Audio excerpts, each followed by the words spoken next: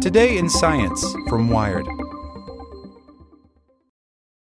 Judy was boring. Hello. Then Judy discovered ChumbaCasino.com. It's my little escape. Now Judy's the life of the party. Oh, baby, mama's bringing home the bacon. Whoa, take it easy, Judy. The Chumba life is for everybody. So go to ChumbaCasino.com and play over 100 casino-style games. Join today and play for free for your chance to redeem some serious prizes.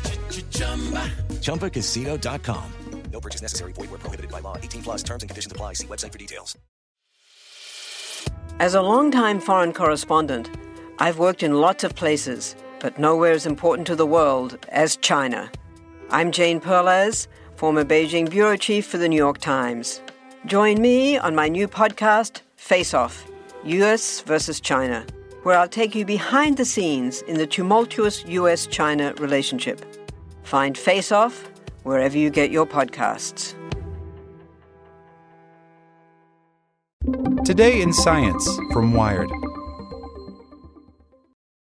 Support for this podcast and the following message comes from TD Ameritrade. TD Ameritrade's learning experience is curated from their vast library of exclusive content and customizes to fit your investing goals and interests. Get started at tdameritrade.com/education. California wildfires can create their own terrifying weather.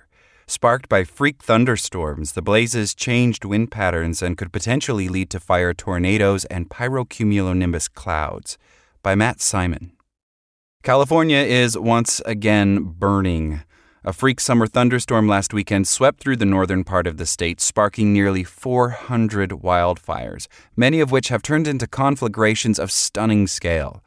As of Friday morning, two groups of wildfires, the SCU Lightning Complex near San Jose and the LNU Lightning Complex near Napa, have burned 230,000 acres and 220,000 acres respectively. That's 700 square miles total. Fire crews are stretched far too thin to deal with this many wildfires at once and have barely contained any of those blazes. In Santa Cruz, the CZU August Lightning Complex has burned an additional 50,000 acres and has led to mass evacuations. 5 people have been killed. At the core of the crisis is some weird weather, all across the board. For one thing, California isn't supposed to be peppered with lightning strikes in August. But as Tropical Storm Fausto moved north from Baja California last week, it hit cooler waters and fell apart, sending a stream of moisture into Northern California.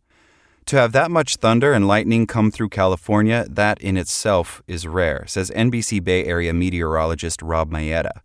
But to see more than 350 wildfires start just like that, that's a convergent zone of very unfortunate conditions. Last weekend's thunderstorms lit so many fires because they didn't always dump water to accompany the lightning strikes. Well, some did.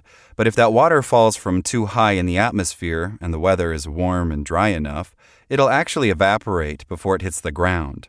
Unfortunately for California, the state was already suffering a heat wave when the thunderstorms rolled through. So, when lightning struck some 11,000 times across the state in 72 hours, there wasn't always rain to snuff out the sparks. Plus, those storms were moving at 35 or 40 miles an hour. So they would drop lightning bolts down and it would rain, but then it moves out so fast, Mayetta says. So it was wetting the ground, but it wasn't sustained enough to prevent it from putting it out, so to speak. It's the 1-2 punch of the heat first and then fast-moving storms. So now the California landscape has broken out in hives of fire. Already parched thanks to drought and a heat wave, the vegetation is extremely dry and flammable.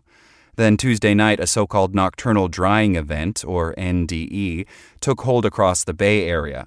In the mountains, very dry air forms right above the cool, wet marine layer, which usually helps plants hold on to their moisture. But this particular NDE dropped humidity levels down to 15% at night, further desiccating vegetation and fast. Dead plants might respond to the drying in only an hour. The drier the fuel, the hotter it burns. Then the wind, a critical component in spreading wildfires, went haywire. Even though the surface winds were pretty weak, there was a low-level jet above the mountains, says Craig Clements, a fire weather researcher and fire chaser at San Jose State University. This turbulence produced high winds that then mixed down at the surface, creating gusts.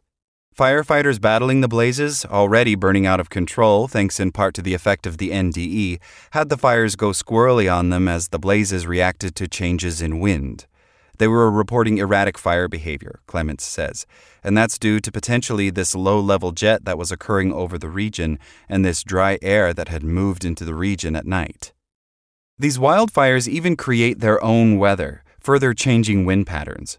They get so big that they can create their own sorts of weather patterns because of all the heat and moisture release, says Nick Nosler, a meteorologist at the National Interagency Coordination Center, which helps mobilize resources for wildfires in the U.S. And you get a very turbulent environment. Winds become erratic and also stronger than they normally would be because you've just put this huge fire in a complicated landscape. Think about a campfire. As the fire heats the air, it rises up through the treetops, carrying smoke and embers with it. Now scale that up into a fire that's consuming a whole landscape, and you've got great masses of hot air barreling into the sky, strong enough to loft twigs and deposit them miles away. This creates an area of low pressure around the fire. As air rushes in to fill the void, fire-induced winds form. And it can do it in very complex and unpredictable patterns due to the complex nature of where the fire is on the landscape, says Nosler. This can turn downright apocalyptic when a wildfire spawns a fire tornado like the one that twirled last Saturday in the Loyalton fire north of Lake Tahoe. If layers of wind start moving around a fire in opposite directions, they create shear. That can cause a circulation where it's rotating or spinning like a tornado, says Clements. These winds at the fire front can be up to 5 times stronger than ambient winds. The fire-induced wind is what we suspect is really driving the fire spread, Clements adds, but that dynamic is not well forecasted. Way up in the atmosphere above a wildfire, phenomena can grow all the more bizarre. As a wildfire spews smoke, the vigorous updraft carries the particles high into the atmosphere. Here they act as condensation nuclei, attracting water molecules to form a towering cloud. If it's deep enough, it becomes pyrocumulonimbus because it becomes a thunderstorm, says Clements. Earlier this year, several of these thunderclouds actually formed from Australia's unprecedented brush fires. It's concerning that California's massive wildfires could spawn pyrocumulonimbus clouds that produce dry lightning, the exact thing that got the state into this mess. If that happens, they'll have, in a sense, recycled that lightning energy and be using it anew, sparking still more fires in the surrounding area. That and the winds associated with the development of these storms could cause the fire to move in different directions, says Clements. So it makes it very dangerous, plus the potential for more ignitions.